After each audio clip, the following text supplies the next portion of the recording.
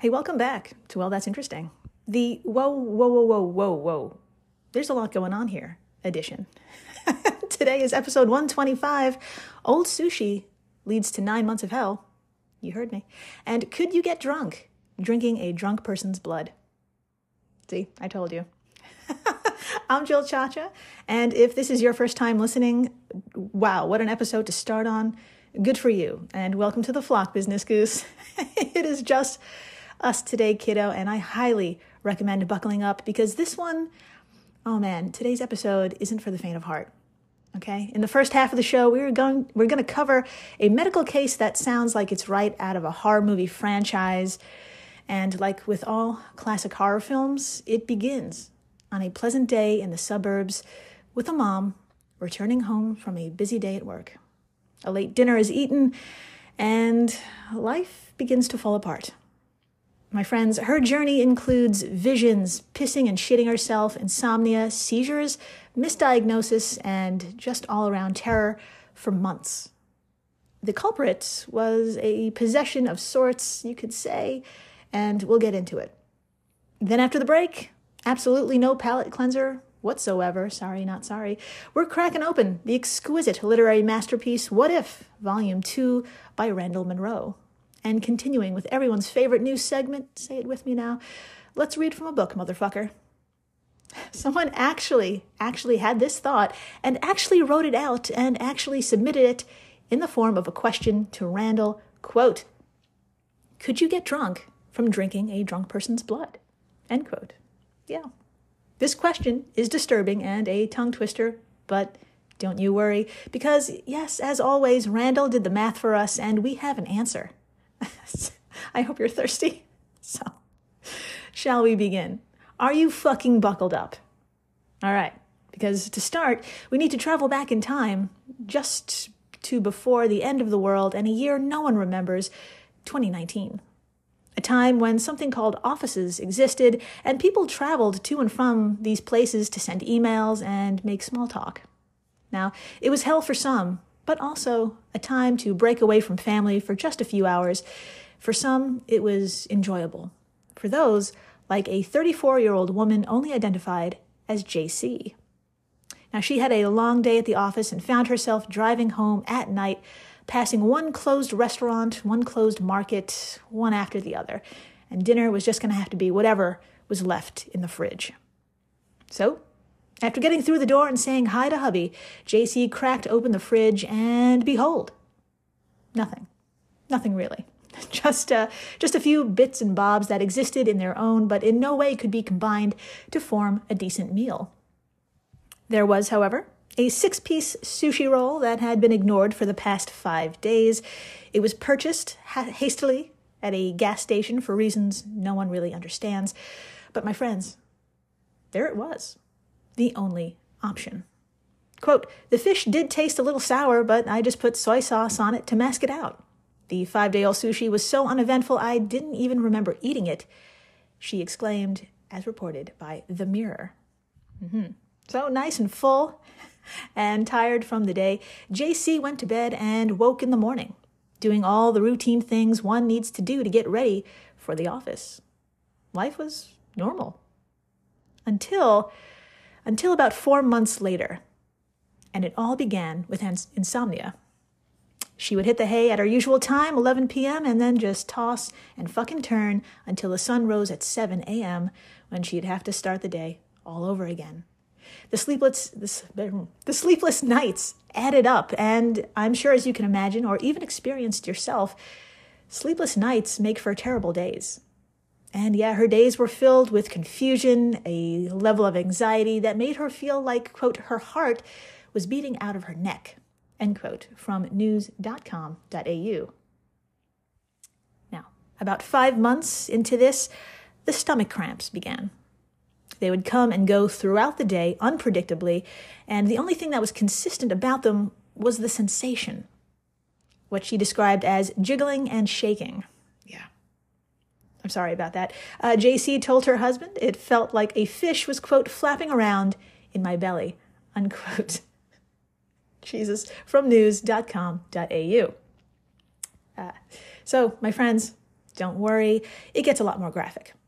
Her number twos were basically a different kind of number ones, if you know what I mean.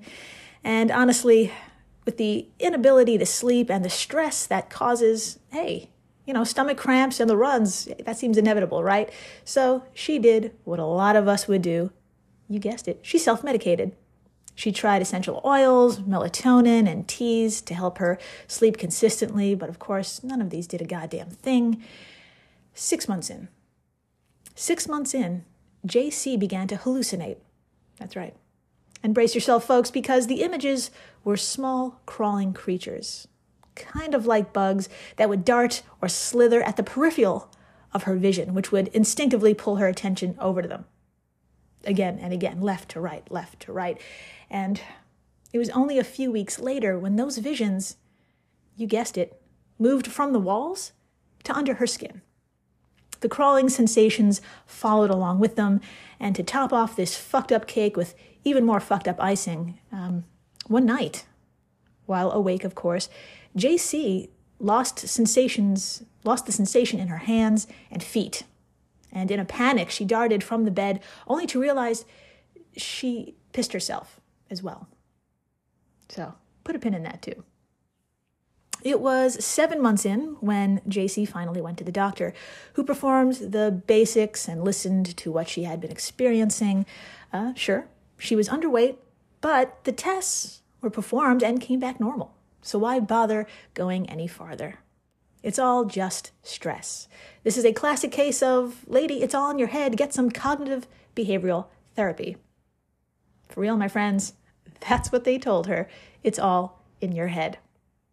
Now, needless to say, thinking differently did nothing to stop the insomnia, the visions, or the physical sensations.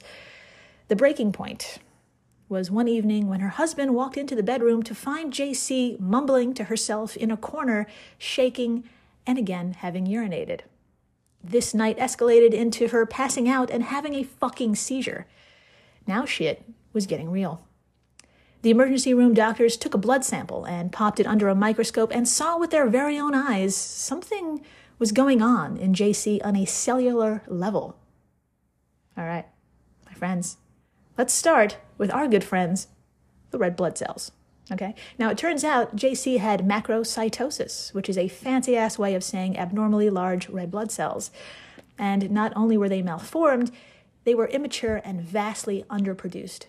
She had a low red blood cell count on top of this, which is AKA anemia. Now, her white blood cells also joined the party, looking just as malformed and immature. Now, taking this truly shitty combination of macrocytosis and anemia into account, this, went on for 7 months unchecked. This could have explained the insomnia. With fewer red blood cells to carry significant or sufficient oxygen to her body and organs, sleepless exhaustion is inevitable. But it doesn't explain the irregular white blood cells and the neurological problems like the lack of bladder control and losing sensation and fucking seeing things. So if it sounds like something else is the culprit here, you're right. As our paranoid friend WebMD states, quote, macrocytosis isn't a disease itself, but is instead a condition that results from other underlying health problems, end quote.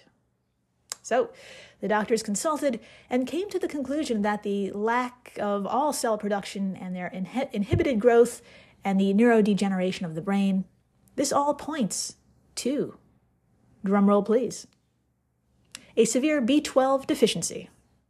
Okay, hold on. I know you're screaming into your phone. I know you're saying this can't just be a vitamin deficiency, not on this fucking show. I get it, my flock. Please be patient. We'll get to it. Now, for you see, there totally was a B12 deficiency in JC.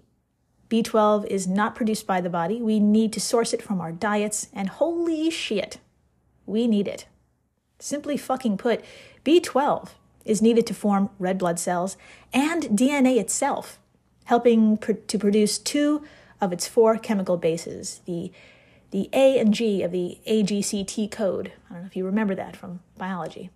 So, pretty fucking important. And when there's not enough B12, DNA can't be replicated properly. and cells get all sorts of fucked up and irregular, aka macrocytosis. But wait, there's more. A lack of B12 has also been linked to a breakdown of myelin sheath. That's the beautiful fatty substance surrounding our neurons in the brain, and it's really needed to help transmit electrical signals. So if parts of the brain can't communicate with each other or other parts of the body, you have neurodegeneration and its effects, like peeing yourself, in JC's case. So, doctors hitched up their pants and gave JC a series of B12 injections to get her recovery started and recommended B12 capsules to ingest afterwards. And you know what? My friends, things started to turn around. She even had a few good nights of sleep for 2 months. Yeah, for 2 months. That's when the symptoms all started to return. The insomnia, the hallucinations, and the seizures. My friends, she was back in the ER. And somehow, despite the supplements, the macrocytosis had returned, and get this, B12 levels plummeted to less than 10%. We're talking single digits here. So, finally, someone in that ER must have had a light bulb go off because they realized JC is ingesting B12, but not absorbing it. My friends, something else is. Yeah. Now, if you're a longtime listener of this show, you probably have a hankering as to what may be inside JC. Well, the search for it all began with a stool sample. Yeah, the doctors took a look at her poop, and lo and behold, eggs, thousands of them. JC had a tapeworm. My friends, may I introduce Diphyllobothrium latum? Diphyllobothrium latum. It doesn't fucking matter. It's one of the largest, all you need to know is that it's one of the largest tapeworms to infect humans. This species can grow up to like 9 meters or 30 feet long in your intestines.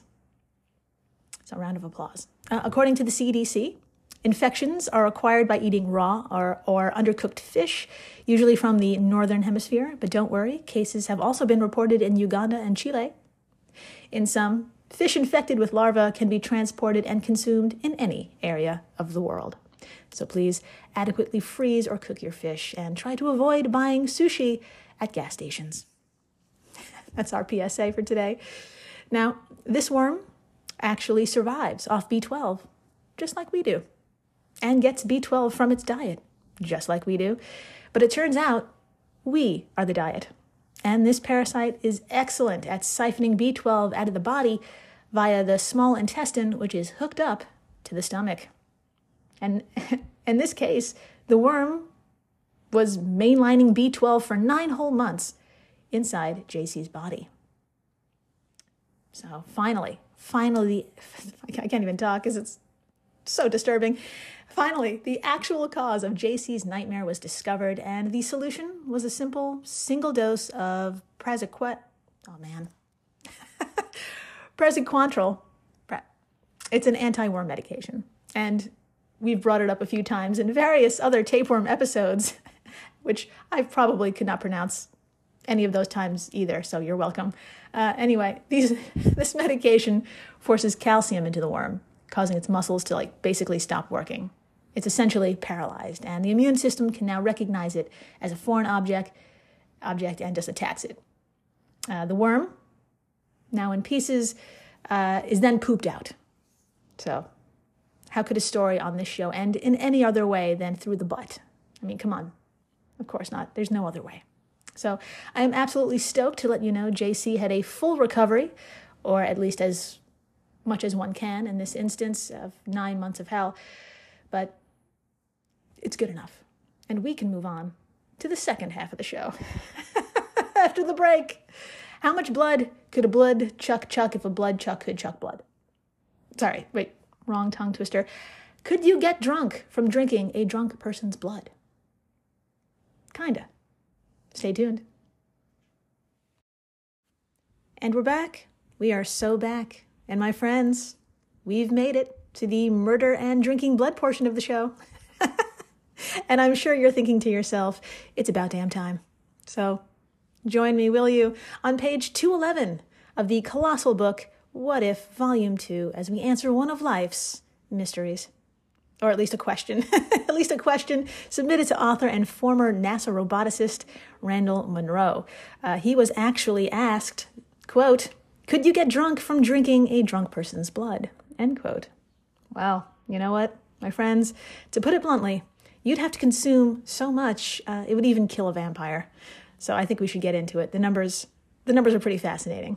Oh, and if you want to make this a lethal drinking game, because why not?